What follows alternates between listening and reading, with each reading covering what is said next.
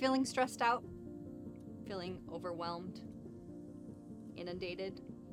Take a moment to take a breath and once again find that God is there and able to meet your needs today. Psalm 40 verse 1 says, I waited patiently for the Lord.